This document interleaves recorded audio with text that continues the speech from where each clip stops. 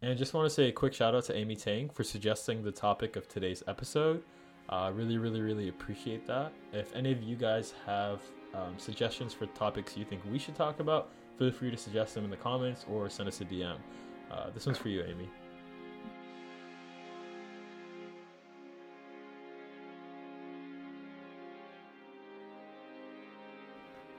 Yeah, so today we are talking about, and this goes by a couple different names: fortitude, resilience, mental toughness, whatever you want to call it, though, it's all the same underlying thing. Mm-hmm. And as I think the best way to start this would be with a clean, concise definition of what exactly we mean. Okay, I have a definition here, so I'd be curious to hear yours first. Okay, so I'd like to define mental fortitude as the ability to focus on and execute solutions when in the face of uncertainty or adversity. Yeah, it just. Oh, actually, let me hear yours first, and then I'll just like talk a bit more about mine too. Yeah, for sure. I had in one word, resilience is toughness. This includes the capacity to recover quickly from difficulties and the ability to perform under pressure, as well as staying the course even when things get tough. It's kind of like yeah, I kind of cheated. I used three definitions there, but. But it's, or at least listening to it, it sounds like pretty much the exact same thing I said, just in different words, using Exactly, yeah. different words. Yeah. Um, and I guess in hearing the definitions, or at least from mine, like the first thing that came to mind was a more professional business setting and what it would apply to. But if you kind of take a step from the, I guess this the surface level reading of it, Mm-hmm. it's something that can really be applied to a lot of different areas in life. Mm-hmm. Mm-hmm. Um, Even for example, like you're trying to pick up a new skill. Let's say Mm-hmm. you're trying to learn programming, Mm-hmm. and it's easy in the beginning, especially like LinkedIn. We talked about this. Everyone's out here master coders on LinkedIn. Mm-hmm. It's easy to feel a huge sense of uncertainty in starting it, especially when you realize that you're not as good as you expect it to be. Everyone expects that they're going to be a master the first time around, Yeah, definitely not the but case with anything. definitely not the case, especially with something as kind of abstract as coding, where it's almost like a reflection of a mode of thinking, right? Right, for sure. Yeah. um but being able to just grit your teeth and work through that initial friction, that initial like adversity, because it's so easy to just default to the excuse, oh, I'm not smart enough. Mm-hmm. This Mm-hmm. just isn't for me. I'm not a coding person. I'm not a programming person. It's easy to default to those, so you can just Mm-hmm. get an easy out from that pain, from that struggle. Mm-hmm. Mm-hmm. But it's important to have that mental fortitude to be able to persist through it, so that you can come out a better person at the end of that. No, definitely. And honestly, the first thing that comes to mind when I hear like mental fortitude, mental resilience, and all that is the concept of grit, which I'm sure you're familiar with. And that's one of the things I wanted to like really focus on in our discussion today. So for those of you who aren't familiar, grit is a term popularized kind of by Angela Duckworth. She has a book out. It's called Grit. I forget what the subtitle is, but it's called Grit. Um, and she also has a very, very popular TED Talk. I think it's the most watched TED Talk, or maybe it's in the top 5 most watched TED Talks ever.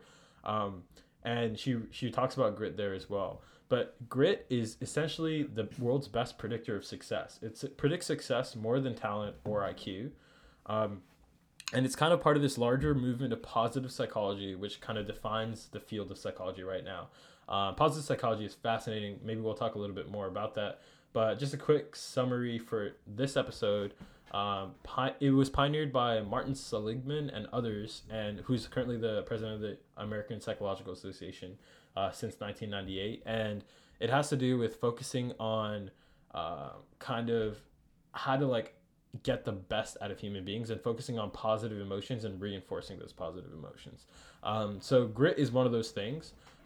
Grit can kind of be defined as, like resilience, toughness, kind of all the things we mentioned. And somebody who's gritty is somebody who really sticks with things through thick and thin and really, really tries and works hard to improve on it. And there's this, like, obviously, I highly, highly recommend the book by Angela Duckworth. It does a really great job of explaining it more in depth. But I think there were a couple case studies that I think were really, really interesting and just kind of poignant, especially speaking to the analogy you just talked about with coding. So like you mentioned, a lot of people like to, have this cop out answer that, oh, I'm not a coding person, or oh, I'm not a math person. And I think this kind of stems from this like society that we've built around with the idea that like people have these identities, right? People have this identity like, oh, I'm a smart person or I'm not a smart person. And we have these kind of myths that we tell ourselves. But in reality, like these things are, like they're not real things at all. Like they're completely made up, and they're like labels that we label ourselves with that kind of like prevent us from being the best versions of ourselves. So the case study, or this like actual research study that she mentioned specifically was a really interesting case of praising kids for work versus praising kids for being smart. So essentially, it was an experiment done on, I think, grade 1 or 2 kids working on puzzles. And the first round, and obviously this was randomized and controlled for things like IQ, things like socioeconomic status, et cetera, et cetera. But so they got this group of grade 2 kids working on some puzzles, and they gave them, sort of like a medium difficulty puzzle to start with, and everyone got the same puzzle.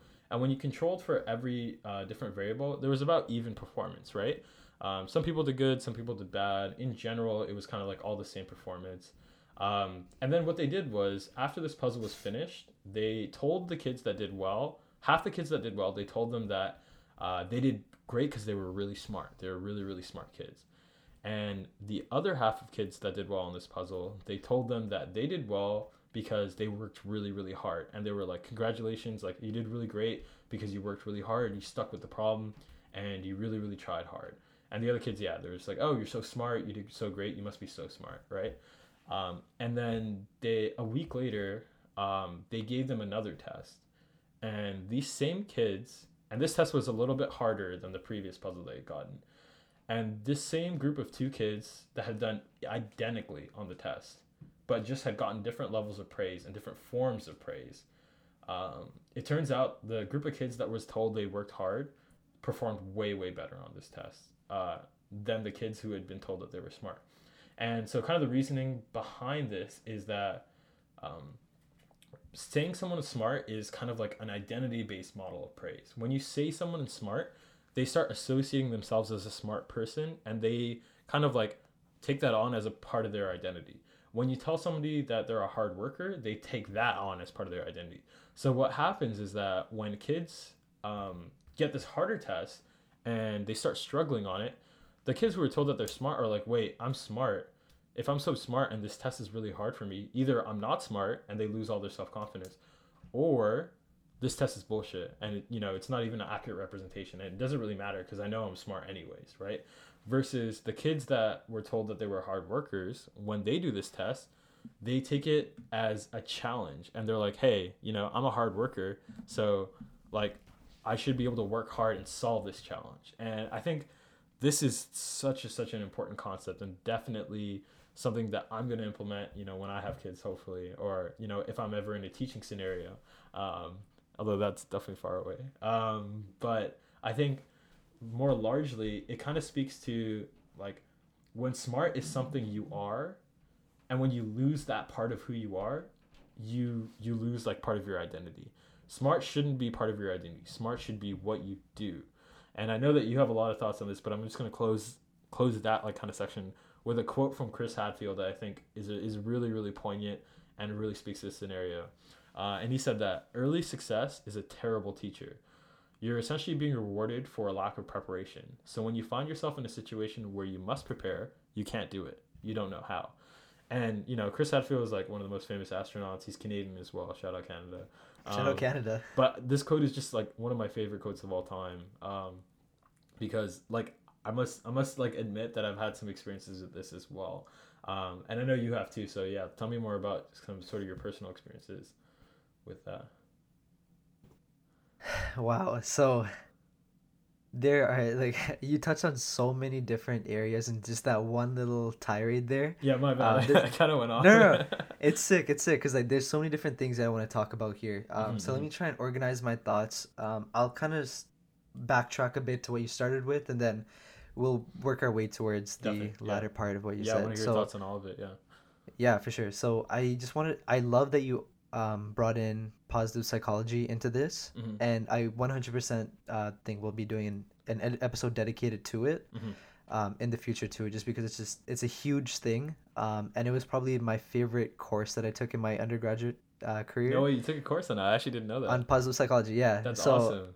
yeah, I love that you brought it up because so one of the things that we were learning about, as I recall, Mm-hmm. is how self-esteem ties into this. So there were actually studies conducted into this where it showed that people who had higher self-esteem were willing to endure more suffering, and they Mm. were able to persist with problems longer, rather than giving up early, Mm-hmm. Mm-hmm. amongst a slew of other things. So that's there to kind of reflect the idea of grit that you brought up. Mm-hmm. People Mm-hmm. with higher self-esteem basically are people who have a higher grit, people who have higher grit, And then by extension, higher mental fortitude and mental and by resilience. extension, Yeah. yeah. So there are these kind of different threads that all tie into the overarching idea that is mental fortitude. Right. And that's why it's important to, rather than just going for like the lofty goal of being someone who has a rigorous mental fortitude, Mm-hmm. you want to start from the bottom up. Start with smaller habits that can Jeez. help build your self-esteem, Yeah. and then eventually, by extension and by experience, you will build up that mental fortitude Mm-hmm. eventually. Um, the I can't remember what the next thing specifically mentioned was, but it brought to mind the book The Magic of Thinking Big, Mm. because there's a lot of ways where we just sell ourselves short and we don't even realize that we're doing it. Mm-hmm.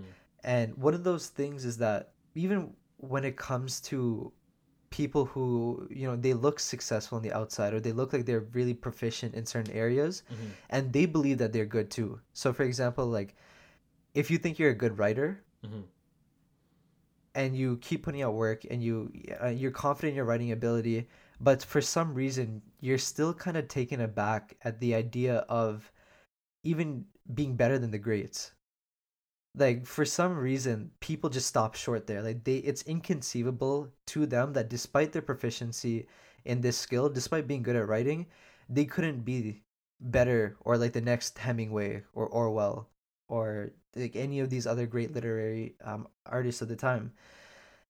And that's one of those things that you automatically lost. Like you've already failed before you even begun, because you don't even give yourself the opportunity to try, and you miss out on so much potential growth during that time. Which I want to tie into the last thing that you mentioned, is with the kids, right? So the I guess like the reason we praise people for their intelligence as opposed to effort Mm-hmm. is that, I guess, we tend to compliment in people the things that we want to enforce in them or reinforce in them. Mm-hmm. So we want to reinforce in them that they are smart people, that they are Oh, intelligent, 100%. Yeah. which is, it's misleading, because yeah, like so many people end up hinging their self-identity on that, especially growing up during those formative years. Like our parents mean well when they do it, saying, "Oh, Mm-hmm. you're so smart, you're so intelligent, you're gonna do this, you're gonna do that," Mm-hmm. and they want the best for us. But it is a bad way to go about it, because as soon as we encounter situations that don't lend itself to basically corroborating that this not myth, this narrative that's been constructed for us by our parents, Mm-hmm. Mm-hmm. we break down, we lose all sense of self-worth during Mm-hmm. that point, which is why, like, I think for first year university for a lot of people it tends to be Yes, especially difficult. that's exactly the transition I had written in mind. Like, I think so many people can personally relate to Mm, this when, either first year or second year in university, when things start getting hard and they realize they just can't coast anymore. That's when a lot of people like lose that part of their identity. They're like, oh, well, I used to be the smart kid, but now I'm one in 100,000 smart kids, across the country or whatever it exactly. is. They're like, you know, like 10,000 in your university or whatever. And like, that's such a defeating feeling for so many people because it's literally losing a part of your identity. But real quick, I just want to take it back to what you said about, when we label ourselves, what we're actually doing is making a value statement about somebody Uh-huh. else. And I think, well, first of all, that's so true. Like, everything that you see in everyone else is somewhat of a reflection in your own values or your own judgments. Um, getting into some Buddhist monk mentality there. But Of course. there's a really, really great excerpt from Grit on this subject, and it's we tend to fetishize talent because it protects our ego. If other people's successes are due to their inborn natural talent, then we are at an inherent disadvantage, and thus we don't have to feel bad about being worse than them or not measuring up.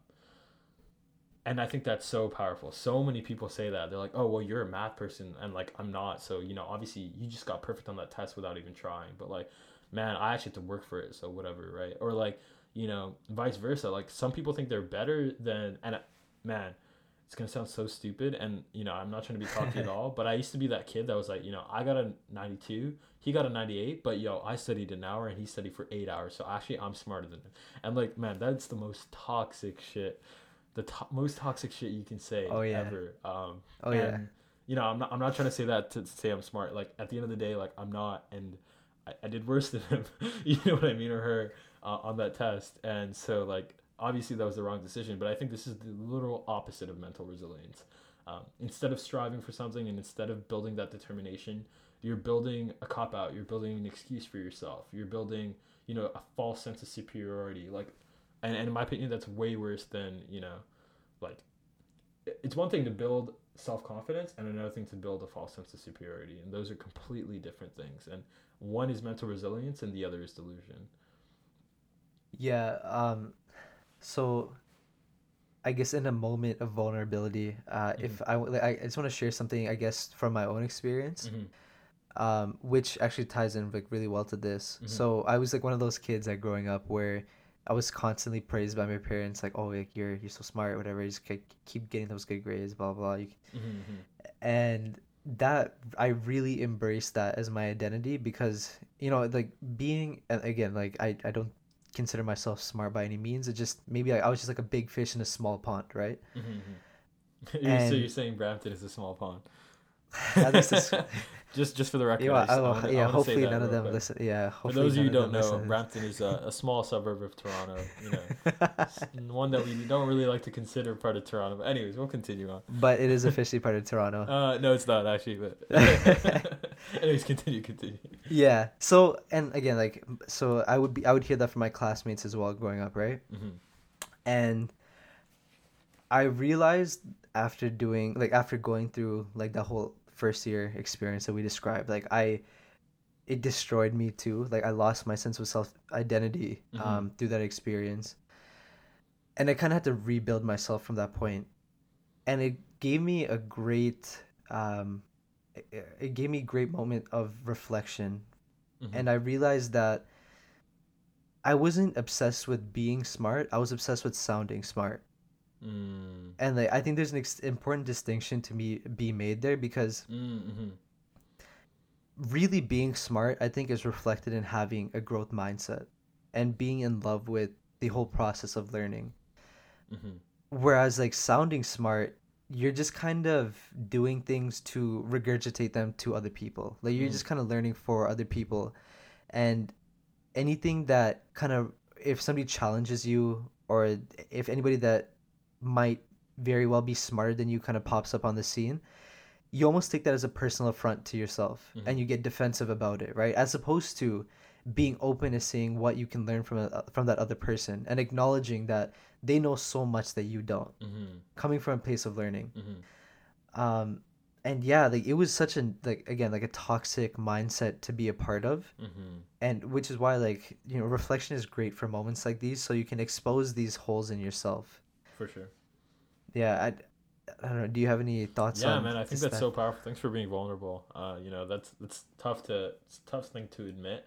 But like you grow from things like that, right? Being able to admit that, and I think the fact that you're admitting that has shown that you have grown into a state where you're not ashamed of that thing, but you're rather taking it as like a stepping stone to become more resilient, to become, to improve, right? And I think that's so true is what you said about just like attaching that sense of identity to yourself and seeking to validate that identity. And I think that's the biggest stifler of growth. Like when you tell kids that they're smart and, they start believing that they're smart, one of the things that happens, with those grade 2 kids taking that puzzle test, is when that test is hard, like they're not really seeking to like enjoy the challenge and beat it and like show their growth. They're trying to validate that they're smart. So if it's not working out, they're like, well, it's a bullshit test. I'm smart. Like this is wrong. And you hear that so often when in arguments and stuff. You're like, well, you're just wrong. Like you don't know what you're talking about. But it's like when you argue something like that, you're supposed to provide evidence. You're supposed to back up your points. If you can't back up your points, you're supposed to give somebody else the floor and like try and learn from their perspective as well. And like it's all towards like a never-ending cycle of growth, right? And I think grit and mental resilience and the growth mindset go hand in hand. And they're probably like some of the central, that and flow are like probably the central tenets of positive psychology, which we'll talk about probably more in another episode. But Angela Duckworth herself, like, talks about the growth mindset quite a bit in her book. And she frequently references Carol Dweck, who wrote the book Mindset, which talks more about, the growth mindset Right. and focusing on improving and focusing on what you don't know and what you can learn from somebody. But yeah, I think that's so cool. Kind of going back more a little bit on topic with mental resilience. I think one of the key things about mental resilience and specifically about a grit within mental resilience is the idea of effort. And we've kind of made that distinction between effort and, inherent talent or intelligence or whatever that is, right? And she has a pretty cool formula. She has like a model for like, people who achieve highly. And her model is skill is equal to talent times effort, and achievement is equal to skill times effort, right? So if you take that, what you realize is that effort actually counts twice as much as skill or as talent. Inherent talent obviously helps with something, or like being 6'7". I think you have like a what is it like if you're 7 foot, you have like a 13% chance of being in the NBA if you're a male in the U.S. Really? Yeah, Is it's that an actual ridiculous. If you're stat? 7 foot Wow. tall, I don't quote me on this exact number, but I remember it's something close to Yeah, that. If you're 7 foot tall, there's something like a 13% chance that that's you're going to be in the high. NBA, which is Wow. ridiculous. Yeah. Yeah. So obviously, like we're not here to say that there aren't inherent qualities in a human being. Although I think like having a math brain versus not having a math brain, that's bullshit. But Oh yeah. there are inherent differences between some humans, right? That's just natural with genetics. But what's key here is that yeah, if you say skill is equal to talent times effort, effort is a factor there for sure, and then achievement is equal to whatever skill you've built. So talent times effort times achievement is equal to skill times effort. So skill times effort times talent times effort is achievement. My bad. This is a long mathematical equation now, but the point is effort is a lot more important than talent. And so yeah, I don't know if you've kind of experienced that in your own life on like something that you started out not so talented on and then got better at, or like you mentioned as well, the transition to university kind of really shows you the value of that effort. Yeah. So I guess I also want to just mention briefly too, I guess just tying it into the idea why I think that everybody should have kind of audacious goals for themselves. Mm-hmm. Once you can build up that like resilience, that like self-esteem in yourself, which I guess like first start small, of course. Mm-hmm. Start with small achievable goals that you can set out for yourself. And that's one of the strategies you can have in place to help build some mental fortitude is Mm-hmm. being as specific and define things at the very granular level, Mm-hmm. so that you'd leave less room for like for reaction and just floundering about. Mm-hmm. If you can be specific about the exact strategies that you want to implement to reach that goal, Mm-hmm. then you're that much more likely to achieve that sense of success. Mm-hmm. And in those smaller victories, you slowly start to build up more and more esteem in yourself. Mm-hmm. So you can even break down that audacious goal into smaller, tiny, measurable goals along the way too. Mm-hmm. And I think it's important for people to have audacious goals for themselves, just because, there are a lot of times where we just sell ourselves short too. Just kind of going back to that idea of not even thinking that we could be better than the greats. For sure. Give yourself an excuse to see what you're capable Mm-hmm. of. And, you know, I guess if I can just tie that into what I define success as, Mm-hmm. my definition of success, and I'm curious to hear yours too. Oh no, you're gonna put me on the spot like that. This isn't I'm an putting you on the interview, man. spot. We had our interview episode already. You always got to be ready though. Oh So my man. definition of success is basically being everything that I'm capable of being. Being the So best version of basically yourself. being the best version of myself. Yeah. And I think that it's so important because I guess tying it to the Nietzsche quote, if we do not become everything that we're capable of being, we will be unhappy the rest of our days. Hmm. Because you'll always have that kernel of doubt in the back of your head. Yeah. What if I actually did seriously pursue programming? Like, what if I really did put my effort into learning how to play the piano? Right. Right. Like, all these different things. Who knows what level of mastery you could have achieved? For sure. And I don't know about you, but I don't want to be on my deathbed thinking, oh, like, I wish I kind of picked that up, Oh, back when I was young 100%. and healthy. Man, those regrets are gonna kill you for sure. That's what I'm saying. And you So, hear it like, all why the leave room time. for it? You hear it all the time. It's All the time. like what people regret what they didn't do, not what they did, right? So. Yeah. And so that's the thing. You kind of want to let your life be dictated by the things that you did do and not by the things you didn't do. Man, you're inspiring And me. I have a couple decisions I've been lacking on. You know, we talked about a couple of them. I'm not gonna say them over the podcast, yeah, but definitely gotta take the decision by the reins and really drive forward to like not have that regret, right? exactly.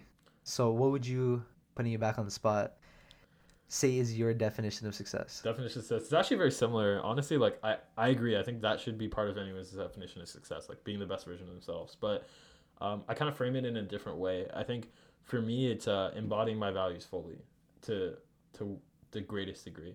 Mm-hmm. And so I talked about this with a couple friends recently, actually. But a practice I do is every year and this is a little bit off topic, but I'll take the question. A practice I do every year is I lock myself in my room for 3 to 4 hours with a notebook and a pen and nothing else. And what I'll do is I'll try and really appraise what my value system is right now, and I'll keep my paper from last year in the same notebook or in a different notebook or online, whatever it is, and I'll go through, just like a self reflection period where I'm like, what are the values that I want to embody, and then I'll list them out and I'll really analyze like why do I want to embody these values, and then I'll look at my values from last year and I'll say, what's the difference between the values from last year and the values from this year? Why do I think these have changed? What do those changes say about me as a person? And then I'll evaluate myself. I'll be like, have I performed in the last year to these values? Like, did I follow up on, I said I really valued. I'm gonna use honesty as an example because it's just like an easy value, right? Like people want to be honest. And I'm not saying I'm not honest, but like let's say like last year I don't feel like I lived up to my value of honesty. Then maybe I want to reflect and be like, I don't think I value honesty as much as I said I did, and that was reflected by my actions. And honestly, I didn't do a great job. And so, is this a value I want to take forward with me into this year? And this doesn't have to be like year to year, like Right. calendar year, right? It can be whatever point you want in your life. It can be more than yearly. And I encourage you to do some kind of self reflection more than yearly. But this is like a project or like some like a practice that I found really really helpful. And yeah, to answer your question, like I consider myself a success if at that year I can look back and say, I really, really embody these values, whatever it may be, like conscientiousness, like in my career, and I try and be specific about these values. I'm just like, well, I value integrity. Like, yeah, everyone values integrity. Like, what does that mean? Yeah. And I try and be specific about that. So, yeah, that to me, that's what success is. When I look back on my year and I'm like, yeah, I embodied these and I fucking crushed them. So yeah, first of all, like I love that. Thank Yeah, you for sharing of that. course, yeah.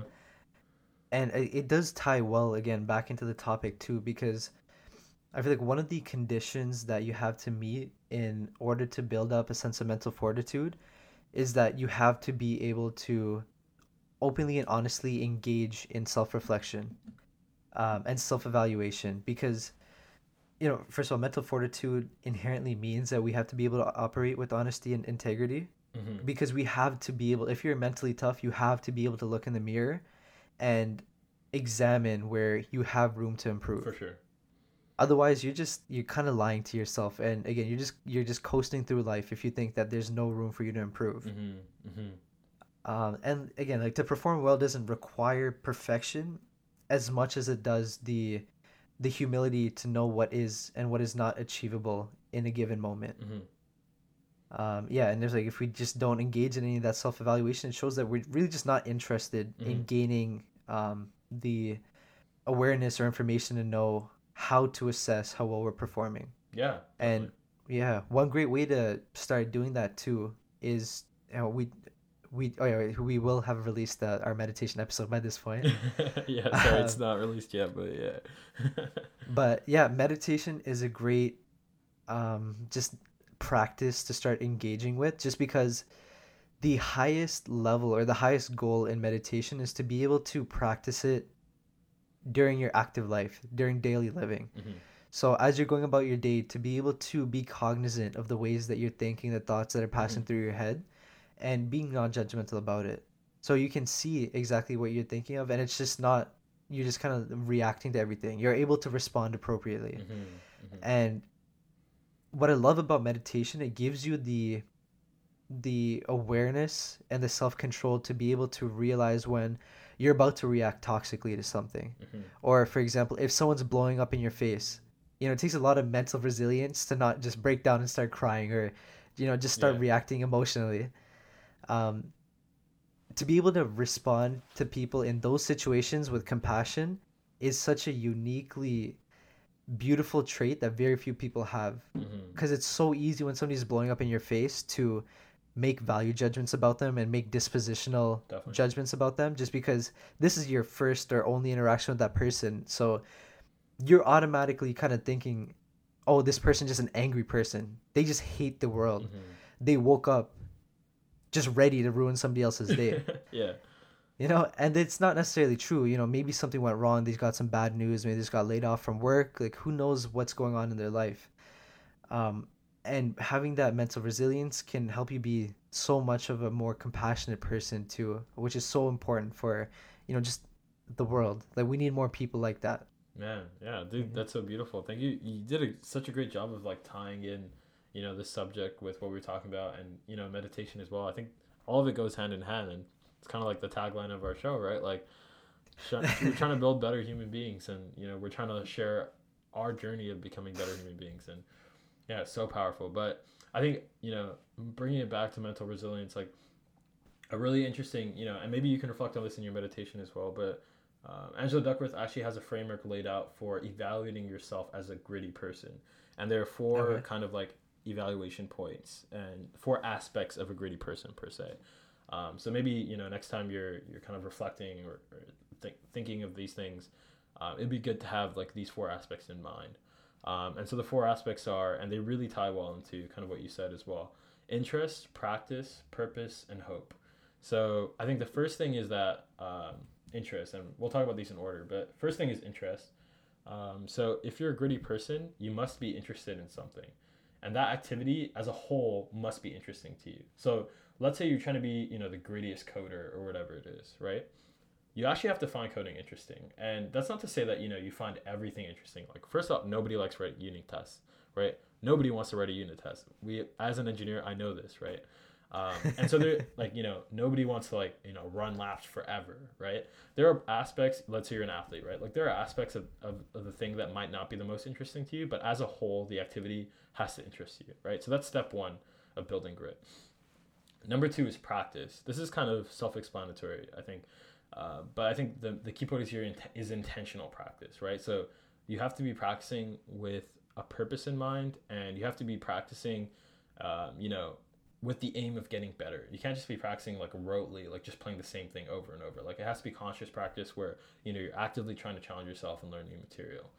Um, the third thing is purpose, and there's a really good way of kind of explaining this purpose. But purpose is sort of like the larger idea that your work matters. So if you're a programmer, you like, if to be the greatest programmer, you have to have a sense of purpose. You have to say that I'm writing code, and that code is helping make the world more connected, or make, in Facebook's case, their tagline, but debatable. Or like Tesla's tagline is accelerating the world's transition to renewable energy, or whatever it is. You have to have a purpose. And there's a really good way to think about purpose. I think I'm going to take another excerpt from the Grit book, but um, Angela Duckworth says in her book, three bricklayers are asked, "What are you doing?" The first says, I am laying bricks. The second one says, I'm building a church. And the third one says, I'm building the house of God. The first bricklayer has a job, the second one has a career, and the third one has a calling. So that kind of just explains purpose to me, like really succinctly. Like, you know, you have to be able to connect what you're doing with like a larger goal and a larger calling. And then, yeah, so that kind of encapsulates purpose. And the last one I mentioned was hope. And this ties into your point about, you know, like the greats and all that. Like, you have to have the hope that you can get better, advance in your field, and, you know, become the best in your field, and that the goals are within reach. Or, like, yeah, whatever those goals that you set for yourself are within your reach. Without that hope, you can't be gritty, you know. And that's why, like, you know, it's not realistic for a lot of people to, or like for us to like kind of project our goals onto other people, because for some people those things are legitimately not realistic, right? Like, it would be meaningless for me to project, you know, let's say I have a goal of becoming a professional boxer onto somebody who's like, you know, missing like an arm or something like that, right? Like, it, there has to be somewhat of a level of hope that you can get better and advance in your field and become the best. And, you know, once you have all those four aspects and you embody all those four aspects, you are, you know, on your way to becoming, you know, one of the greatest people in your field or whatever. So, Right. yeah, cool thing to think about for sure. Wow. So purpose is such a huge thing, and I want to just take a minute to dwell on this a little longer, because that is one of those things, you know, like what the whole idea of what is our purpose, right? Like, why are we here? It's such a persistent question in our history, and it's so important. Oh yeah. It's so important, and like there's obviously no universal answer for that. So you got to find out what your own calling is, like what your own purpose is. And again, like touching back on, I believe we talked about this briefly during a previous podcast episode, but the blue zones that exist like around the world where people are living statistically longest, one of the commonalities that exist between the residents of these blue zones is that they all have a clear, defined sense of purpose. And you know, it doesn't really seem like it would just be this enormous thing intuitively. It just like whatever, you know, like, oh, my purpose is just going to, like, I don't know, going to McDonald's to serve up some burgers. Yeah. Which, you know, is totally valid if that is your purpose. Well, that's what I'm saying, and it's all in the way that you frame the service, right? Or just the frame the action. For example, like using the bricklaying example that you brought up, right? But it's crazy because we found that people who have that clear defined sense of purpose can live up to 8 years longer. Wow. 8 years is a huge margin just to have this clear sense of what gets you up every day in the morning, right? And it's such a powerful thing. And something else that kind of attests to that is that in so many different cultures, there's this persistent idea of purpose. But everybody has kind of like a different name for it and a slightly different idea of what it is, but at the heart of it, it's still the same thing. So in Japanese, it's the word ikigai, right? Or the sense ikigai. In Sanskrit, there's dharma. Like, there's so many different notions of what purpose is, but it's so powerful because everybody's thinking about it. Everybody's looking for that purpose. And that's why it's important to find it. You know, like people who have, actually, I'm not sure which way this goes. I don't know if it's if you have mental fortitude, you have a clear sense of purpose, or if you have a clear sense of purpose, the fortitude follows suit. So I'm not sure where that ties into, but like it does go hand in hand. Is like, the more of a sense of purpose you have, the easier it is, and like the more likely you are to have that sense of mental resilience and fortitude, because, you know, you have something to strive for, right? Yeah. But yeah. Because that's why it's also important, because the ability to help to find that sense of purpose really does come in through exploring the world as much as possible. And I don't mean that like in the literal sense, like go and travel, but that is definitely a great way to do that as well. But just in trying out new things, you know, learn new skills, put yourself in uncomfortable situations. People are tied up in this idea of you find yourself, or I guess maybe that you find your sense of purpose, but I think you can also create it for yourself too. Like, we're not just waiting to be discovered. Like, we are this ball of clay waiting to be molded. And I feel like we can definitely be the architects of that. But the only way to do that is through, having that the confidence, the esteem, the fortitude to be able to persist through those uncomfortable situations so you Mm-hmm. can stand a better chance of discovering for yourself the things that you really are passionate about. Mm-hmm. Mm-hmm. Damn, that's super cool. I'm gonna switch gears on this really quick, but first off, like, yeah, I think purpose is so key. To having that sense of like mental resilience, like you definitely need to have a purpose, and all those things that you kind of develop and the strategies that you kind of develop feed into that sense of purpose and allow you to like kind of accomplish what you want. Mm-hmm. But the reason I wanted to switch gears is like kind of bring this to more of like a concrete example of something that isn't maybe like some of the things we talked about in terms of like academic or professional success. And I wanted to talk about the Navy SEALs because I think they're just such an interesting case study of like grit and resilience and probably the most resilient human beings like on the planet, in whatever capacity that they are. And particularly, there's a really great book. It's called Barking Up the Wrong Tree by Eric Baker, an ex-Navy SEAL.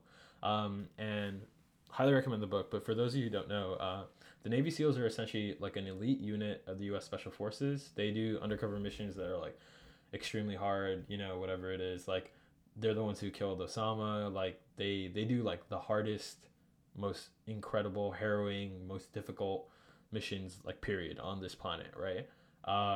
And like in order to be qualified to do those things, which is very very selective, they have to go through this thing called Hell Week. It's part of their Oh, basic underwater demolition SEAL training. It's called BUDS for short. But Hell Week, is Hell Week is super crazy. But just one of the examples is they have 110 sleepless hours at one point straight. And that's about 4 days of not sleeping.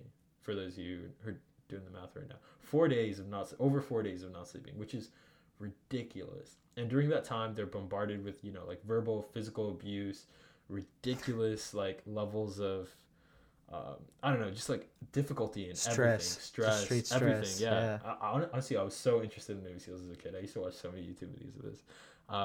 But this stuff is extremely hard, and like taking to qualify to take this BUDS training period like is a very hard thing to do. And it's like the most physically fit, like most toughened Marines, that do this, and it still has a 94% attrition rate, which means out of 256 SEALs that start this, only 16 graduate from BUDS, which is Mm. incredible, right? And so Eric Baker kind of talks about some of the keys that he thinks are like key for building that mental resilience and kind of like surviving through BUDS, and what he believes are the differences in people who survive BUDS and survive Hell Week and versus the people who don't. And I think there's some really really interesting keys. Some of it is like stuff we've talked to as well already, but um, the first one that he mentioned was positive self talk.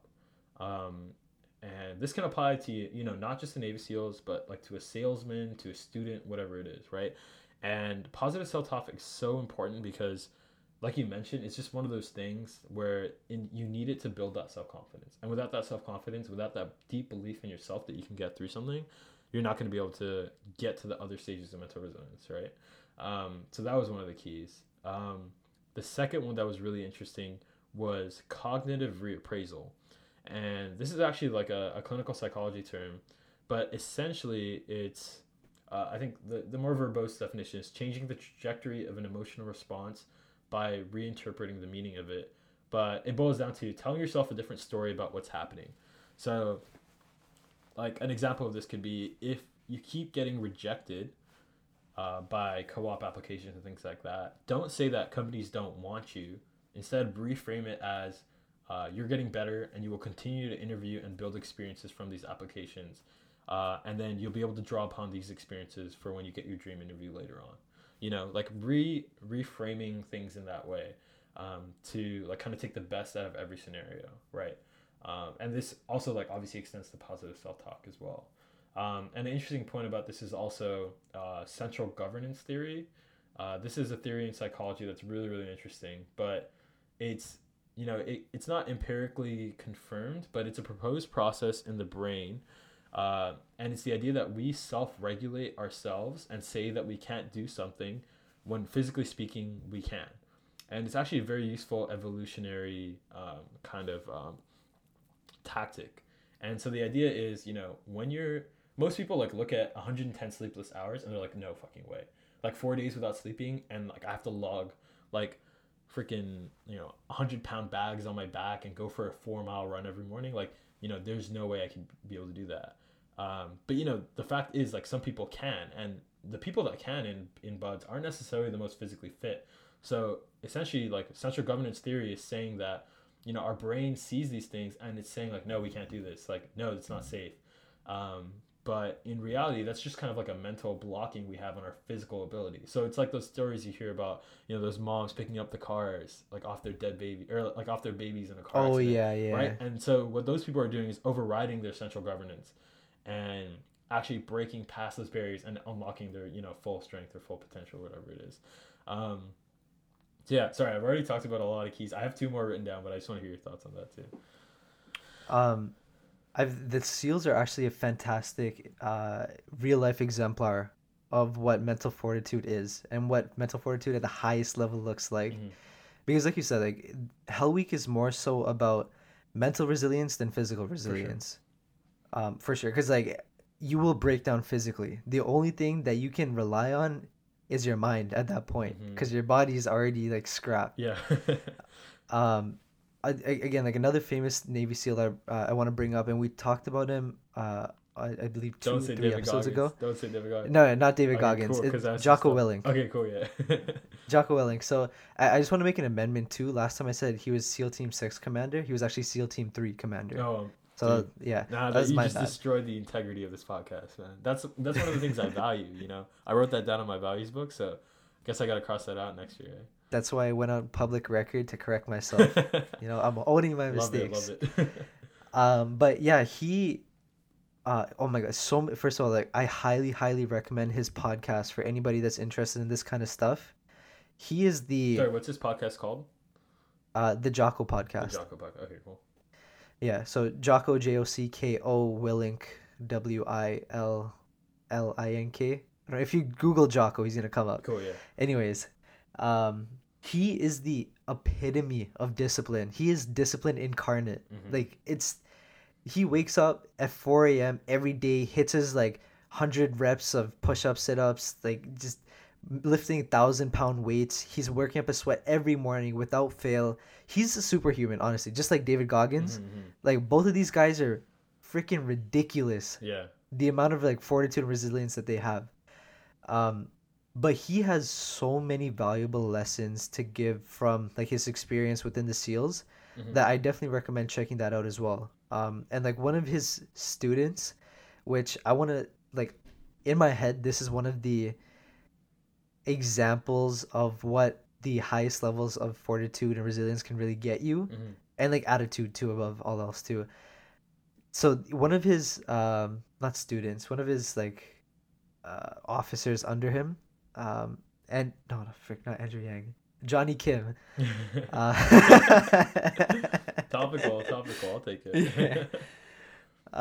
Johnny Kim, this guy, I ran into, I don't know, I just heard about his story like a couple of years ago, and recently Jocko interviewed him on his podcast. But this guy is crazy, man. Like he's honestly like a hero of mine, looking at what he's been able to accomplish. And I highly recommend Jocko's podcast episode with Johnny Kim, because like honestly, like it tore me down. Like just listening to this guy's story of his early childhood and the shit that he had to go through was honestly like I want to give a trigger warning now, because like if anyone's been through any abuse or anything, it's gonna be a hard one to sit through for sure. But he, just to give a brief synopsis of his life, after high school he joined the Navy, joined the SEALs. After that, got his bachelor's in mathematics from Stanford, if I'm not mistaken. Yeah. And then after that he went to Harvard Med School. After that he became an astronaut. No way. So this guy and he was not just like any regular soldier too. He was like a heavily decorated soldier in during his time in the SEALs. And this guy has like 3 lifetime achievements before the age of like 35, which is freaking crazy. Incredible to see, right? Yeah. But like that's what mental fortitude can get you. Truly, if you can withstand all the hours, all those sleepless nights, like the stress which keeps you on the verge of breaking every day, you will reap the benefits in spades. Like once everything pans out. And it's all about breaking Yeah. those goals into little goals and keeping at them, man. Like, yeah, it's so Yeah. incredible. Actually, I have a really interesting quote on that too. There's a Harvard professor, Teresa Amble. I think honestly I don't know how to pronounce her name. But I might have typoed it in my notes too. But it is what it is. Teresa, a Harvard professor, she actually in her research, she's a psychology professor as well. She found that life satisfaction is 22% more likely for those with a steady stream of minor accomplishments than those who express only interest in major accomplishments. And I think that speaks to exactly what you said about the whole, like setting those small goals and breaking them up and really giving yourself a roadmap. And, that builds momentum, that builds like, kind of self-confidence, and that builds like ultimately that mental fortitude. So that's super important. But kind of going, kind of back to the Navy SEALs, man, there's so many of these guys that are just like the epitome of mental resilience. Like I was going to talk about David Goggins, and another trigger warning. He had an incredibly tough childhood, like incredibly tough. You should definitely listen to or read his book. It's called Can't Hurt Me. I actually listened to it on Audible. Shout out Audible. We're not sponsored yet, but I'm going to shout out Audible. It was great listening to his book, especially because it was narrated by him. And his audiobook is kind of like a hybrid audiobook podcast where he actually like does a little bit of interviews during his audiobook too, which is super, super dope. So highly recommend listening to that. 100%. But kind of going back on that, central governance theory, David Goggins popularized the 40% rule, which is, at any given moment, in terms of your physical abilities, like you're only really exerting 40% of what you're truly capable of. And so that kind of goes with like the whole idea of like, those mothers like lifting off the thing, and then, the 110 sleepless hours that the Navy SEALs go through. And it's actually been proven as well, where, weightlifters are given, in an experiment, we're given caffeine as a placebo in order to help them perform. But they were actually not given caffeine. They were just told that they were given caffeine. They were like, like, this is some caffeine. It'll help you lift harder tomorrow, or like in a couple hours. Like, drink this cup of coffee, or like take this pill. It's like a huge dose of caffeine. And no matter what pill they took, they ended up having better lifts. So it's definitely, a lot of it is mental. A lot of this is these like roadblockers we put in ourselves and like tell ourselves that we can't get past, but in reality we can. And we're kind of getting close to time here, but I have a couple other tips I wanted to share as well. I think especially kind of, for those of you who have been able to overcome things, and maybe you're at like a little bit of a tougher place now. I think something that's super important, and David Goggins says this in his book, is remembering what you've been through and how that has strengthened your mindset can lift you out of a negative brain loop and help you bypass those weak 1 second impulses where you give in.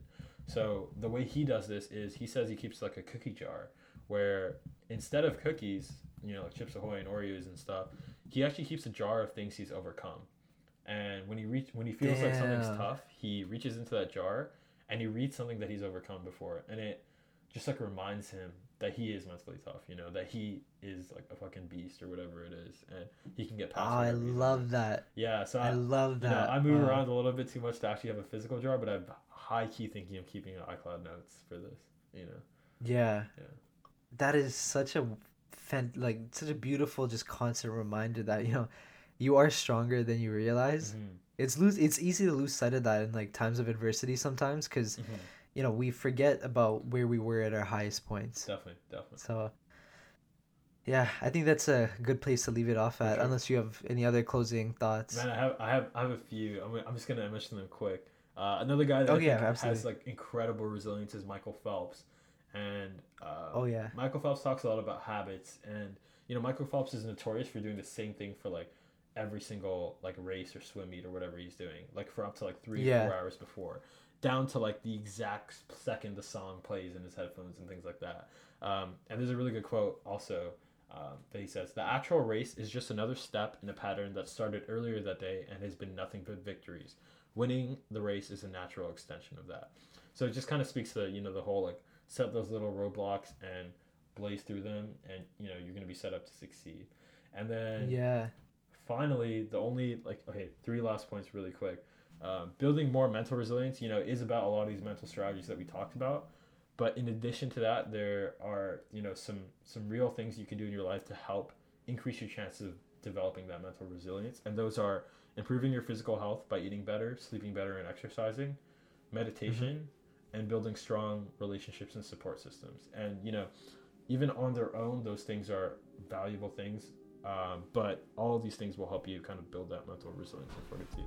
So just some closing thoughts to kind of think about this more holistically as it fits into the rest of your life. Absolutely. And remember, chase the dream, not the competition. You don't worry about what everybody else is doing. You're on the right path. I think that's a good point to leave it at. Yeah, man. Beautiful. All right, see you guys later. Unless you have any more thoughts. No, are you good? No, I don't have any good. All right. I don't want to ruin that moment. So let's keep that. The outro is starting right now. All right, sounds good. Deuces, everyone.